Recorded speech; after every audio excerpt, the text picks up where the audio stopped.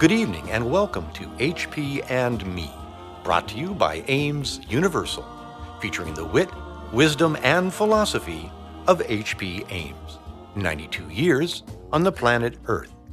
HP, good evening. To my little corner of the world and dream a little dream in my little corner of the world. Good evening, Alan, and welcome to my little corner of the world. Do you or I have a guardian angel? I'd like to believe that we do. You know, angels come in different forms. Did you ever receive a helping hand from someone you knew or didn't know? Receive help, or whatever, from unknown sources, and wonder how you lucked out, or how did this happen?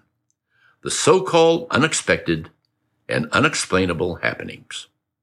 Well, the good Lord acts in strange ways, but he sure gets the job done. Now, could it be that some of us, in a sense, are the angels and couriers and messengers for the man up above, and as a result, carrying out the good deeds where needed? You know, in helping someone, you at the time may be their guardian angel. Doing unto others as you would have others do unto you, the golden rule.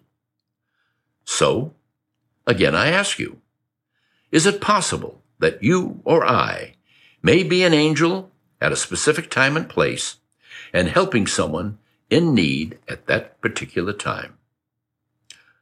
Are you or I an angel? This, my friends, is something that we'll never know. Remember that angels do come in different forms. Let's be good to one another, and you'll see how blessed we really are.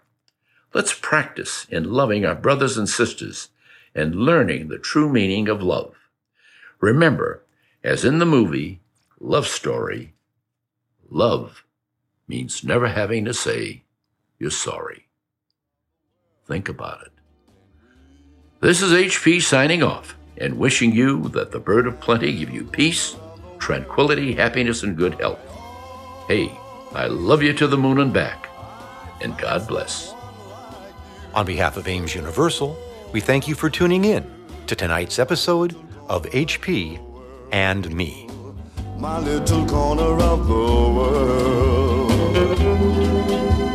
Darling.